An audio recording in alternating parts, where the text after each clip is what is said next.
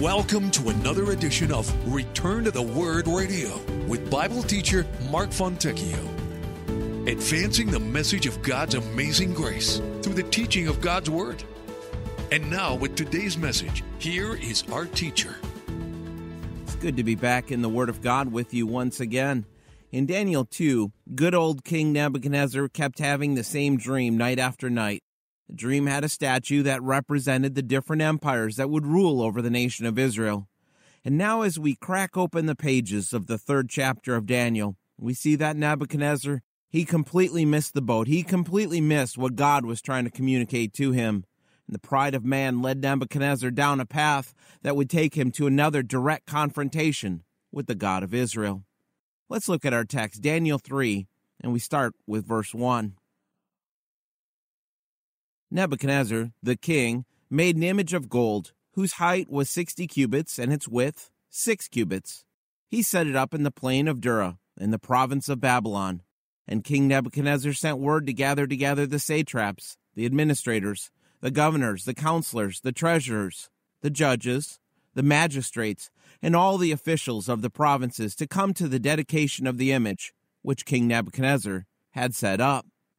So the satraps, the administrators, the governors, the counselors, the treasurers, the judges, the magistrates, and all the officials of the provinces gathered together for the dedication of the image that King Nebuchadnezzar had set up. And they stood before the image that Nebuchadnezzar had set up. Then a herald cried aloud, "To you it is commanded, O peoples, nations, and languages, that at that time you hear the sound of the horn, flute, harp, lyre, and psaltery, in symphony with all kinds of music. You shall fall down and worship the gold image that King Nebuchadnezzar has set up. And whoever does not fall down and worship shall be cast immediately into the midst of a burning fiery furnace." So at that time, when all the people heard the sound of the horn, flute, harp, and lyre, in symphony with all kinds of music, all the people, nations, and languages fell down and worshipped the gold image which King Nebuchadnezzar had set up. Therefore at that time certain Chaldeans came forward and accused the Jews. They spoke and said to King Nebuchadnezzar, "O king, live forever. You, O king, have made a decree that everyone who hears the sound of the horn, flute, harp, lyre, and psaltery, in symphony with all kinds of music, shall fall down and worship the gold image. And whoever does not fall down and worship shall be cast into the midst of a burning fiery furnace. There are certain Jews whom you have set over the affairs of the province of Babylon, Shadrach, Meshach, and Abednego. These men, O king, have not paid due regard to you. They do not serve your gods, or worship the gold image which you have set up." Then Nebuchadnezzar, in rage and fury, gave the command to bring Shadrach, Meshach, and Abednego. So they brought these men before the king. Nebuchadnezzar spoke, saying to them, "Is it true, Shadrach, Meshach, and Abednego, that you do not serve my gods or worship the gold image which I have set up? Now if you are ready at the time you hear the sound of the horn, flute, harp, lyre, and psaltery, in symphony with all kinds of music, and you fall down and worship the image which I have made, good. But if you do not worship, you shall be cast immediately into the midst of a burning fiery furnace. And who is the God who will deliver you from my hands?" Shadrach, Meshach, and Abednego answered and said to the king, "O Nebuchadnezzar, we have no need to answer you in this matter. If that is the case, our God whom we serve is able to deliver us from the burning fiery furnace, and he will deliver us from your hand, O king. But if not, let it be known to you, O king, that we do not serve your gods, nor will we worship the gold image which you have set up." Lucy and Larry Parker wrote a book titled, "We Let Our Son Die." In the book, they told the tragic story of a misguided faith. In painful detail, Larry and his wife paint the picture of how they had come to believe that if they just had enough faith, God would heal their diabetic son. Well, eventually their son Wesley got pretty sick and needed insulin. Believing that God would heal their son Wesley, they withheld the insulin, and predictably Wesley went into a diabetic coma. The Parkers were warned by many about how wrong it was for Christians to not have enough faith. So they believed that God would heal Wesley. Well, unfortunately, Wesley died. But even after Wesley's death, the Parkers, undaunted in their faith, They held a resurrection service rather than a funeral service. In fact, for more than a year following his death, they refused to abandon their faith that Wesley, like Jesus, would rise from the dead. Eventually, both Larry and Lucy were tried and convicted of both manslaughter and child abuse. A tragic story? Yes. But even more tragic is the great number, the countless stories that could be painfully told, and in each case the lesson is the same, a flawed concept of faith that inevitably leads to a shipwreck, sometimes spiritually, sometimes physically, or worse yet is that sometimes it leads to a shipwreck both physically and spiritually. See, the problem is many Christians believe that the Bible teaches that faith is confidence in a certain outcome. Christians look at the miraculous way God worked in the Bible and say, look at the great faith of those men and women in the Bible. Look at what happened because of their unwavering confidence in a certain outcome. And if this is your entire view of what faith is, then Daniel 3 is probably going to disturb you. Because what we are about to see is that for Shadrach, Meshach, and Abednego, they did not pretend to know what was going to happen to them. Surely they had no desire to burn, but they did not claim that they would not die. These three men had biblical faith. And as we chart our course through Daniel chapter 3, our goal is to really examine what is a biblical description of faith. Let's take another look at our first verse. Nebuchadnezzar the king made an image of gold whose height was 60 cubits and its width 6 cubits. He set it up in the plain of Dura in the province of Babylon. You have to view chapter 3 in light of chapter 2. King Nebuchadnezzar repeatedly had this dream of a statue with a head of gold. Daniel tells him that the head of gold represented Nebuchadnezzar as the king of the Babylonian Empire. And you get to chapter 3, and now Nebuchadnezzar is making an image, not just the head, but the entire image was made of gold. And between chapters 2 and 3, there's a break in the text. At least a couple of years have gone by. So chapter 3 happens sometime later. We're not exactly sure when. But what I find interesting is that in chapters 1 and 2, Shadrach, Meshach, and Abednego are listed as Daniel's friends. But in chapter 3, Daniel isn't mentioned at all. We have no idea where Daniel was because the text doesn't tell us. But for some reason, it does not seem that Daniel was there. In chapter 3 is the last time that we will actually hear from Shadrach, Meshach, and Abednego. So try to remember that Nebuchadnezzar wasn't doing anything all that out of the ordinary. Today, if you go home and erect a big statue in your front yard, some of your neighbors will complain. The ancient rulers loved to do this. They would make a statue of themselves. This was very common, because it was designed to display their power and their control over the nation. They would build these statues and have inscribed on them stories about the nations that they conquered, stories about the king's great accomplishments, to be a testimony to the people of their power, their greatness as a ruler. This was the propaganda of their day. Today we have TV and YouTube, but in that day, this was the type of thing that built patriotism.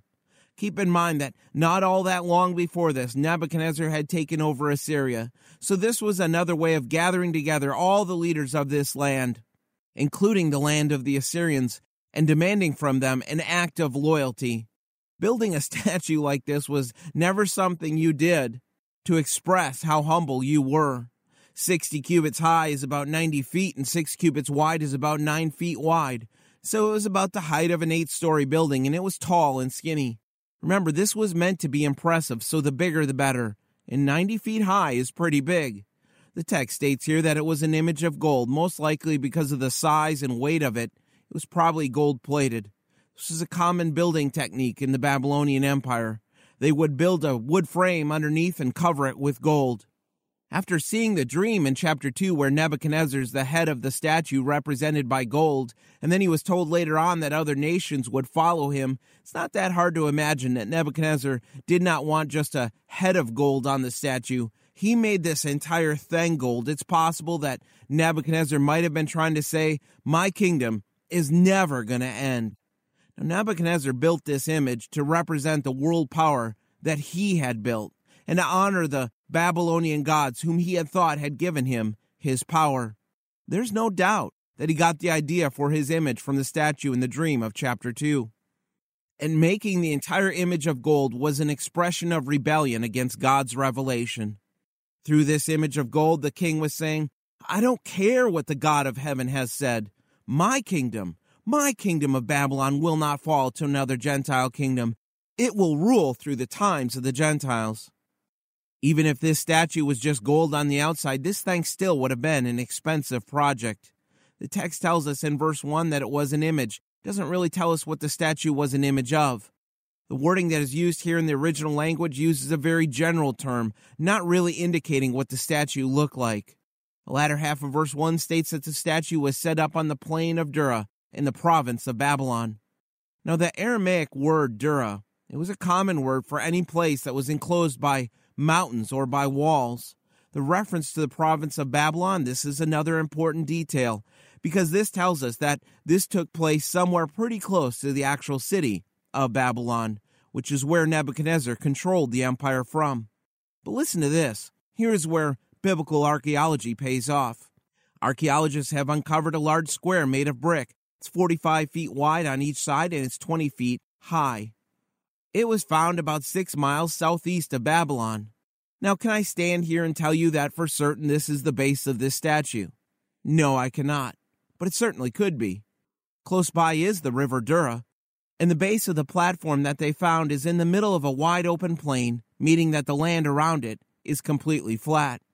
If this is the base of the statue in Daniel 3, this would have made the statue able to be seen from great distances in every direction. Take another look at verses 2 and 3.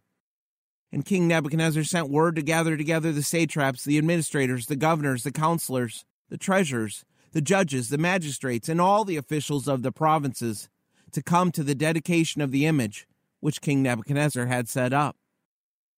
So the satraps, the administrators, the governors, the counselors, the treasurers, the judges, the magistrates, and all the officials of the provinces gathered together for the dedication of the image that King Nebuchadnezzar had set up. And they stood before the image that Nebuchadnezzar had set up. Now the bottom line here is that Nebuchadnezzar gathered together all the officials. And notice in verse 2, the text states that he sent word to gather.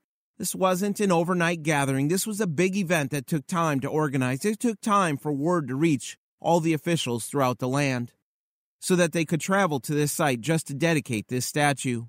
Nebuchadnezzar sent word throughout the empire to have the leaders gather, and as you look at this list of government officials, when Daniel wrote this, he wrote the titles of the officials with the highest rank first, ending with the lower-ranking officials. The satraps, they were the representatives of the regions. The administrators might have been the military commanders. The governors were civil administrators or men in charge of subdivisions within the provinces. Counselors were probably the advisors. They were the people that would give advice to the government officials. The treasurers took care of the finances for the kingdom. The judges administered the laws. The magistrates, they were the people that sentenced and enforced the punishment of those that broke the law. And the last group mentioned, all the officials of the provinces. These were the people that assisted the satraps in ruling over the provinces. Basically, almost anyone who served the king in any official capacity was gathered on that day. It had to be an amazing sight to see all these leaders of this great empire, to see them all come together to pledge their allegiance to Nebuchadnezzar. It must have been just an awesome sight. Some of these different government officers might have been in uniform. This was a big event, and there was probably hundreds of government officials gathered together.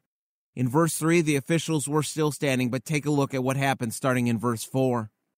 Then a herald cried aloud, "To you it is commanded, O peoples, nations, and languages, that at the time you hear the sound of the horn, the flute, the harp, the lyre, and the psaltery, in symphony with all kinds of music, you shall fall down and worship the gold image that King Nebuchadnezzar has set up.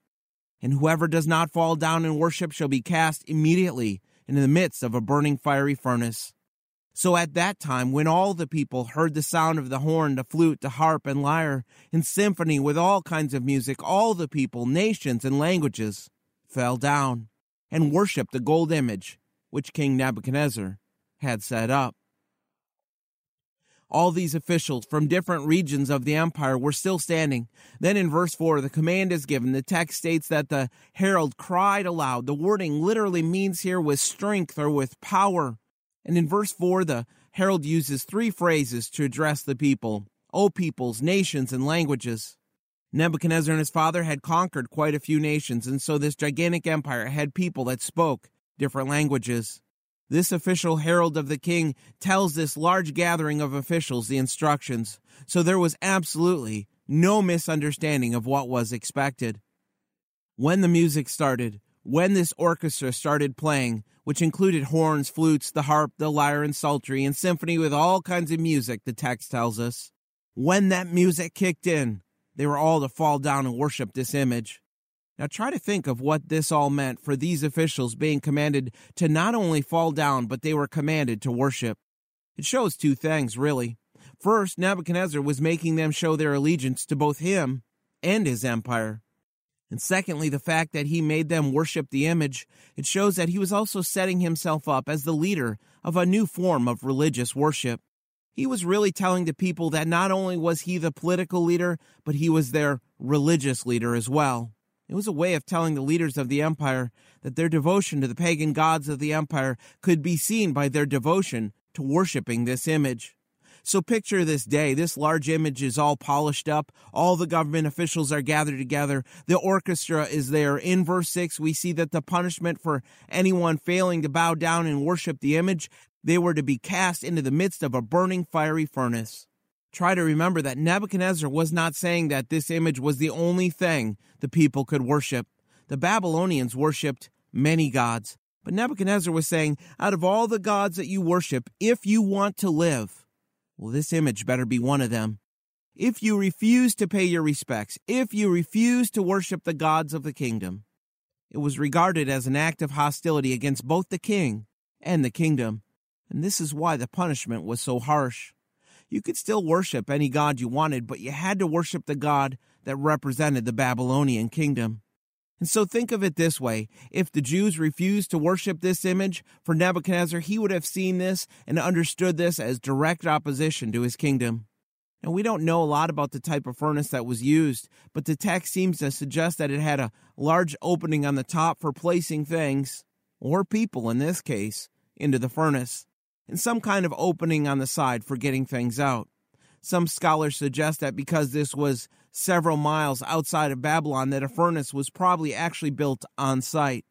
Keep in mind that outside the city of Babylon, they had these huge kilns for baking bricks for the different building projects. And some of these kilns have been found by archaeologists, so it would not be hard to imagine that this furnace was one of these kilns. Now, we have historical records that tell us throwing people into a furnace as punishment was nothing new for the Babylonians. And this is something that the Word of God itself actually testifies of. Listen to Jeremiah 29, verse 22. And because of them a curse shall be taken up by all the captivity of Judah, who are in Babylon, saying, The Lord make you like Zedekiah and Ahab, whom the king of Babylon roasted in the fire. Listen to that last part again. Whom the king of Babylon roasted in the fire. So think of what is going on in this text. The leaders from every part of the empire, they see this huge statue. They see the large crowd gathered. They hear the punishment for failing to do this would be death. They hear the large orchestra play. The result is in verse 7, the text tells us that all the people fell down and worshipped the golden image. And I don't know about you, but every time I read this passage, my mind goes right to the tribulation, where we see in Revelation 13 that the Antichrist will command everyone to worship him and his image. But think of the situation for Shadrach, Meshach, and Abednego. If they worshiped the image, they would have violated the commandments of God.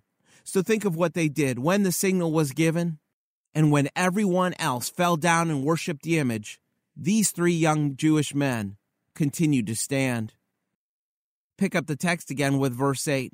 Therefore at that time certain Chaldeans came forward and accused the Jews. They spoke and said to King Nebuchadnezzar, O king, live forever. You, O king, have made a decree that everyone who hears the sound of the horn, flute, harp, lyre, and psaltery, and symphony with all kinds of music, shall fall down and worship the gold image. And whoever does not fall down and worship shall be cast into the midst of a burning fiery furnace. There are certain Jews whom you have set up over the affairs of the province of Babylon, Shadrach, Meshach, and Abednego. These men, O king, have not paid due regard to you. They do not serve your gods or worship the gold image which you have set up. So verse 8 starts out by telling us that some of the Chaldeans came forward and brought charges against the Jews. Think back to chapter 2. The Chaldeans were part of a group of advisors to the king who absolutely could not interpret the dream. So along came Daniel, who correctly interpreted the dream. The king promoted Daniel and his 3 friends. And the text does not come out and directly tell us this, but you get the impression that these Chaldeans were hanging back and waiting, filled with envy. They were waiting for an opportunity to strike back at Daniel or these 3 men. Think of the mindset. These dirty, rotten Jews were taken captive. They were supposed to be servants, not rulers. But here's Daniel and his 3 friends who had strong positions of leadership in the empire. You can just imagine that these men, the Chaldeans and the other advisors to the king, they were jealous. And they were just waiting for an opportunity to get back at the Jews. And their refusal to worship this image was the opportunity that they were waiting for. So they go to the king, and first in verse 9 we see that they gave the king the customary greeting. Then they explained to Nebuchadnezzar that 3 men, Shadrach, Meshach, and Abednego, those 3 men did not bow and worship the gold image. It's interesting because the text doesn't tell us when these guys decided not to bow down to the image, but they must have known it was coming. Would have been interesting to hear their conversation. But put yourself in their shoes in a situation like this, because there's a powerful application for the church. The greatest crime, according to the world, is to not conform. Yet, this is exactly what God expects of us when the things of the world are lined up against the things of God. This is precisely what Paul wrote about in Romans 12, where he said, I beseech you, therefore, brethren, by the mercies of God, that you present your bodies a living sacrifice, holy, acceptable to God, which is your reasonable service. And do not be conformed to this world, but be transformed by the renewing of your mind, that you may prove what is that good and acceptable and perfect will of God. Verse 12 gives us here the idea that the Chaldeans knew Shadrach, Meshach, and Abednego because they knew that the king had set them over the affairs of the province of Babylon. It's pretty clear in the language used that the Chaldeans referred to them as Jews. Now you have to remember something here. You have to remember that in the Old Testament, the word Jew is usually meant as a put-down. The enemies of the Hebrew people would use the expression Jew as a cutting remark. In other words, this was an insult. Like they were saying, King, it was those Jews. It was those Jews that disobeyed you. In verse 12, with the latter part of the verse, we see that these Chaldeans knew how to push the king's buttons. What did they do? They made it personal. These Jews don't pay respect to you, king. They don't serve your gods. Pay close attention to their wording. There was some truth in what they were saying, but they were also adding some things. They were stretching things a little bit. All that Shadrach, Meshach, and Abednego had done was simply not worship this image. So their last statement was true. These 3 men did not worship the image, and the Chaldeans correctly got the idea from this that these men didn't worship the gods of Babylon. They probably had gained a reputation by this time for being a part of the group of Jews that didn't worship the gods of Babylon. But to say that these men had no regard for the king, well, this was just a flat-out lie. Because according to everything we know about Shadrach, Meshach, and Abednego, they obeyed the king and served him as much as they could. But these Chaldeans made it sound like they had no respect for the king.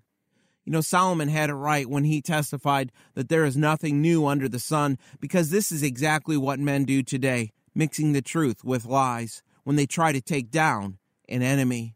Notice the reaction of how Nebuchadnezzar takes this, starting with verse 13. Then Nebuchadnezzar, in rage and fury, gave the command to bring Shadrach, Meshach, and Abednego. So they brought these men before the king. Nebuchadnezzar spoke, saying to them, Is it true, Shadrach, Meshach, and Abednego, that you do not serve my gods or worship the gold image which I have set up? Now if you are ready at the time you hear the sound of the horn, flute, harp, lyre, and psaltery, in symphony with all kinds of music, and you fall down and worship the image which I have made, well, good. But if you do not worship, you shall be cast immediately into the midst of a burning fiery furnace. And who is the God who will deliver you from my hands? Shadrach, Meshach, and Abednego answered and said to the king, O Nebuchadnezzar, we have no need to answer you in this matter. If that is the case, our God, whom we serve, is able to deliver us from the burning fiery furnace, and he will deliver us from your hand, O king. But if not, let it be known to you, O king, that we do not serve your gods, nor will we worship the gold image which you have set up. Notice how verse 13 starts out. Then Nebuchadnezzar in rage and fury. Nebuchadnezzar was not a happy camper. I'm thinking maybe he didn't actually think that anyone would dare to disobey him. He brought these people from all parts of the kingdom. He went through the trouble and great expense of having this statue made. He got the orchestra ready, threatens the people with death. And then 3 men that he had promoted, dared to defy him. In verse 13, he orders that these 3 be brought before him. And in verse 14, we see that the king gives them an opportunity to respond. He asked them if they would not serve his gods or worship the golden image. Notice that wording, serve my gods. Worship the gold image which I have set up. In verse 15, Nebuchadnezzar now gives them another chance to bow before the image. If they bowed, it would either show that the charges against them were false or that they had changed their minds. So the music was going to play again, and they would have another chance. Look at the last half of verse 15. Nebuchadnezzar tells them, but if you do not worship, you will immediately, right then and there, they would be cast into the midst of a burning fiery furnace. Then look at the arrogance in the last phrase in verse 15. And who is the God who will deliver you from my hands? What was Nebuchadnezzar really doing at this point? Well, once again, he was stressing that he was the authority figure. As king, he wanted to be seen as the political leader and the religious leader. But what he really did was make this an issue between himself and God. The 3 men, they were just pawns that were in the middle of a battle between Nebuchadnezzar and God. Nebuchadnezzar was challenging their God, the same God that had revealed the dream and its meaning to Daniel. Nebuchadnezzar knew who they were, and he was trying to show that the gods of Babylon were more powerful than their God. He kept it simple, bow or be thrown into the furnace, and if I throw you into the furnace, then let us see your God take care of you. It is never wise to challenge the God of the Bible. Look down at verse 16. They replied to the king, O Nebuchadnezzar, we have no need to answer you in this matter. Don't make the mistake here of thinking they were trying to be disrespectful. They were just testifying that they did not even need any time to reconsider. Their path was clear. Their obedience to God came first. They had confidence in their decision. I hope we have this type of immediate confidence in God when we are faced with temptation. Think of the courage this must have took in verse 17, where they told the king that if God wanted to, he could have easily delivered them from the fiery furnace. Really, they were witnessing to King Nebuchadnezzar, telling good old King Nebuchadnezzar about the sovereignty and the power of the God of the Jews. Nebuchadnezzar had asked what God could deliver them, and they responded by saying, ours. They answered, letting the king know that the God that they served, the one true God, he was greater than the king and could deliver them if he wanted to. Notice the lesson here.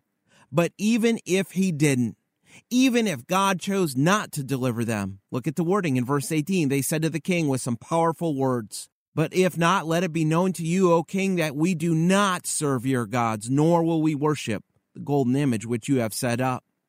The choice was absolutely clear. They were choosing to trust in God. And even if God did not deliver them, they would still only worship the God of Abraham, Isaac, and Jacob. Verse 16 and verse 17 shows us their faith. And verse 18 goes one step further. It shows us their submission to the will of God. If for some reason, if it was a part of God's plan to have them die by burning in a fire, so be it. They were still faithful to the one true God of Israel. Are you at that point in your faith that you are faithful to God, no matter what? Jesus himself testified in Matthew 10:28, do not fear those who kill the body, but cannot kill the soul, but rather fear him who is able to destroy both soul and body in hell. Being thrown into a furnace was not what they wanted. It didn't seem like the best plan to them. But if that was God's plan, they had peace with it and confidence in God. These men were fully resigned to the will of God in their life. They remind us of the words of Job 13:15. Though he slay me, yet will I trust him.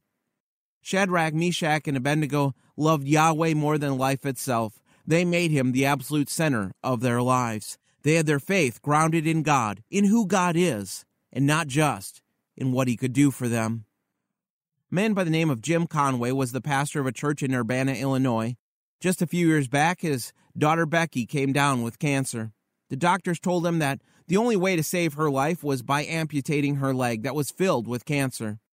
Family began to pray, asking God to heal Becky's leg. They knew that God is able to heal, and so they prayed that he would save her leg as a testimony of his love. Because they sincerely desired that God would be glorified, they believed that God would heal Becky. Jim felt so strong that God would honor the request that on the day of the scheduled surgery, he asked the doctors to test Becky's leg again before they amputated. The surgeon agreed. The family went to a waiting room, eagerly awaiting the results that they were sure would bring great glory to God and great joy to them. Jim later wrote about what happened next. Jim said, "A crowd of friends from the church had come to wait with us. So many came, in fact, they made us leave the waiting room. When the surgeon came out, I knew what he was going to say, and I couldn't face it. I couldn't face my friends. So I ran. I ran to the hospital basement where no one could find me, and I cried. I yelled.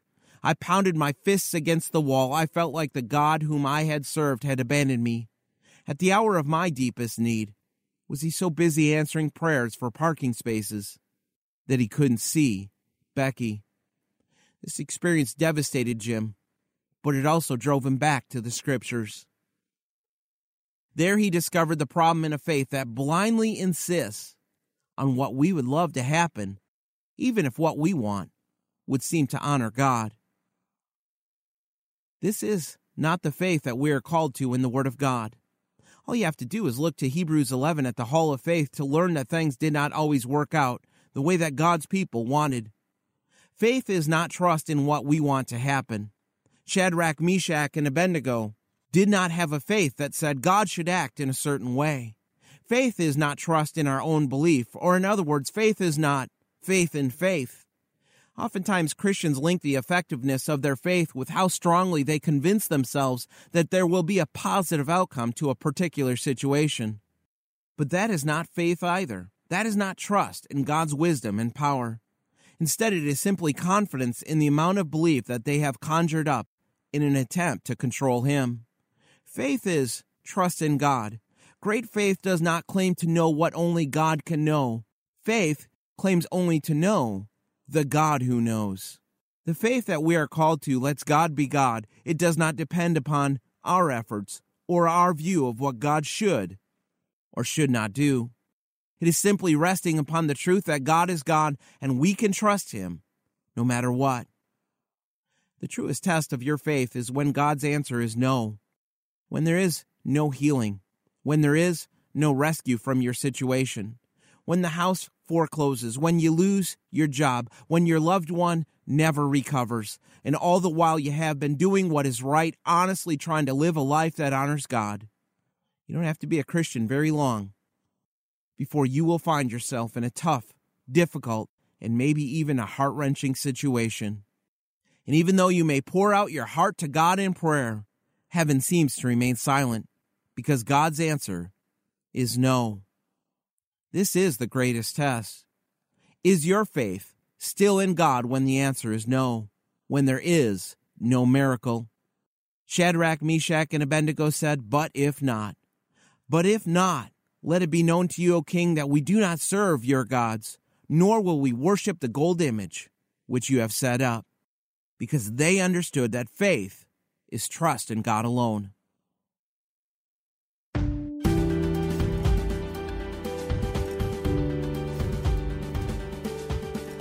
Return to the Word Ministries is committed to teaching the full counsel of God's Word and the gospel of Jesus Christ. For more about our ministry, please visit returntotheword.com. Return to the Word is a faith ministry. This means we freely distribute the teaching of the Word of God over the air and online. We do this without charge. If you feel led to support the ministry with a donation to help cover these costs, you may do so on our website, returntotheword.com, or by mailing a donation to Return to the Word, P.O. Box 879259, Wasilla, Alaska, 99687. Thanks for listening, and we pray that the Word of God will be a lamp unto your feet and a light unto your path. Join us next time for another edition of Return to the Word.